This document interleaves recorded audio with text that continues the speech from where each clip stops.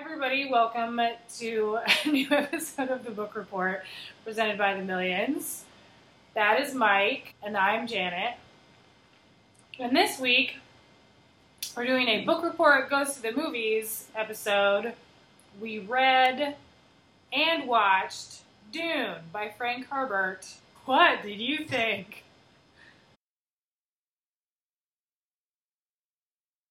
Of Dune. Oh, God. Where do I begin?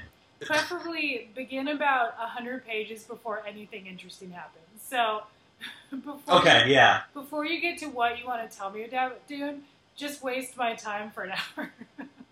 I did actually, after about the first 100 pages, kind of start to get more interested in the book. It's, sort of science fiction and sort of fantasy, but it's also kind of this weird political conspiracy thriller. So there's like a lot of scenes of people talking in very intimate detail just about, but the Harkonnens can't know that we've consulted with the Emperor and the guys from Chom or whatever the fuck. It has the skeleton of a science fiction masterpiece. Like, it has a good backstory. It has cool mythology. It has lots of action, lots of, plot twists, and yet, he does everything to work against that. Everything that happens, first there's a chapter where they're talking about how it's going to happen, then it happens, and then there's a chapter where they talk about what happened and its political implications. Yeah, it's we just want the one chapter, not all three. How do you make a novel with sandworms that boring, Because, that's a pretty badass monster to have. And yet, I was just I cannot wait for this to be over. It's one of those books I could appreciate, like you said, the world building, the whole creation of the universe is pretty cool. It just bored me so much. In a sense, it makes me a little mad because, as you know, I am pro-genre. I love reading, sci-fi, fantasy. When you talk about the ghettoization of genre, it's because this is what everybody thinks sci-fi is like.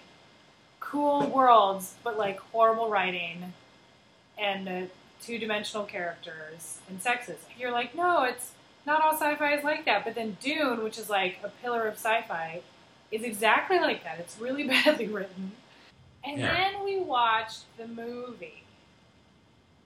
The movie was made in 1984 by David Lynch, was the director. And Kyle MacLachlan plays Paul. Usually with movies, it's a chance to capitalize on what's exciting about a book and jettison everything that's boring. And this movie did none of those things. It doubled down on the boring. Movies have the opportunity to show, not tell. And this movie was tell. You hear characters' inner monologues all the time. If you're hearing someone's thoughts, the camera zooms in on their face while they make a who farted face. And then all the inner monologue is whispered. So it's super annoying. Anytime you're hearing somebody's inner monologue, it's she knows. She knows. And it's Kyle MacLachlan being and it's never necessary. We always know what's going on. There's this prophecy about the Kwisatz Haderach, and it's people think it's Paul, maybe it's Paul, who knows. And there's just so many times throughout the movie where he's just am I the one? But so often. And sometimes he'll just be leaving dinner. And his inner monologue will be am I the one? It's no. One of my favorite scenes with him is when he's dreaming. He's just learned that his family is going to go to Arrakis. And he's dreaming, he's talking in his sleep. And he actually says, Arrakis, Dune, the desert planet. Because I'd watch 2.5 hours of that, to be honest. Really expository, bland sleep talking. Although one good thing, and this is actually my favorite thing about the movie, is there are some scenes, very brief scenes, where you realize that Paul has a pug. And perhaps my favorite scene when Patrick Stewart charges into battle holding the pug, which I think is maybe one of my favorite Patrick Stewart moments ever. I was seriously like, David Lynch must have had a pug, and he's like, no, this pug's going in the movie. Yeah, it was, yeah. Didn't like the book, didn't like the movie. Arrakis, Dune, desert planet. Me and my mom. And my dad. Well, we tried. We tried, sci-fi fans, and your stuff sucks.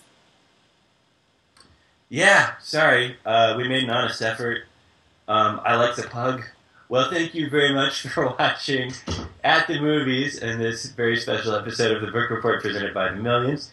Join us next Friday when we will have a very special guest. You'll never walk alone, Janet. Never walk alone, Mike.